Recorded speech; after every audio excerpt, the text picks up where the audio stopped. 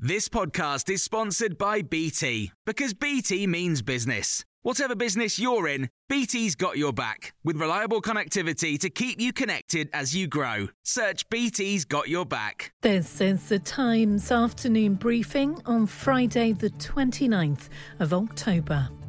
A former British ambassador to France has told Times Radio that the row over Brexit fishing rights risks worsening after France threatened to ban all British vessels from landing catches from next week. This is pretty bad, with a real possibility of getting a lot worse. Speaking to Matt Chorley, Lord Ricketts says the tensions between Britain and Paris have hit a real low. There's been all the rows about Brexit. There's been all the tensions about small boat crossings in the Channel. There was the AUKUS Pact with Australia where the French felt very humiliated.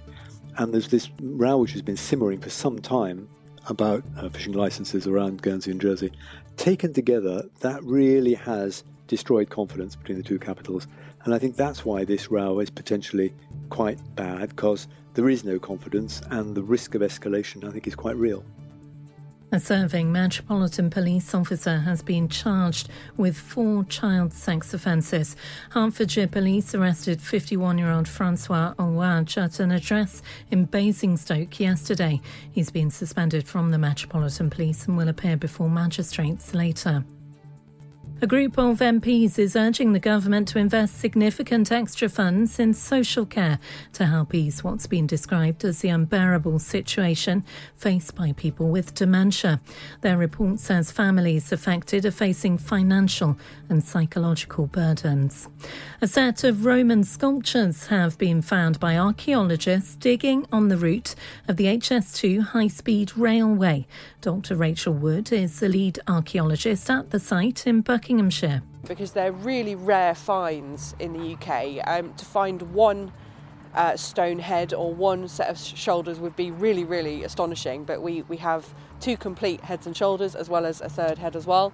And they're even more significant to us archaeologically because they've actually helped change our understanding of the site here before the medieval church was built. E-cigarettes could soon be prescribed on the NHS for people in England who want to quit smoking.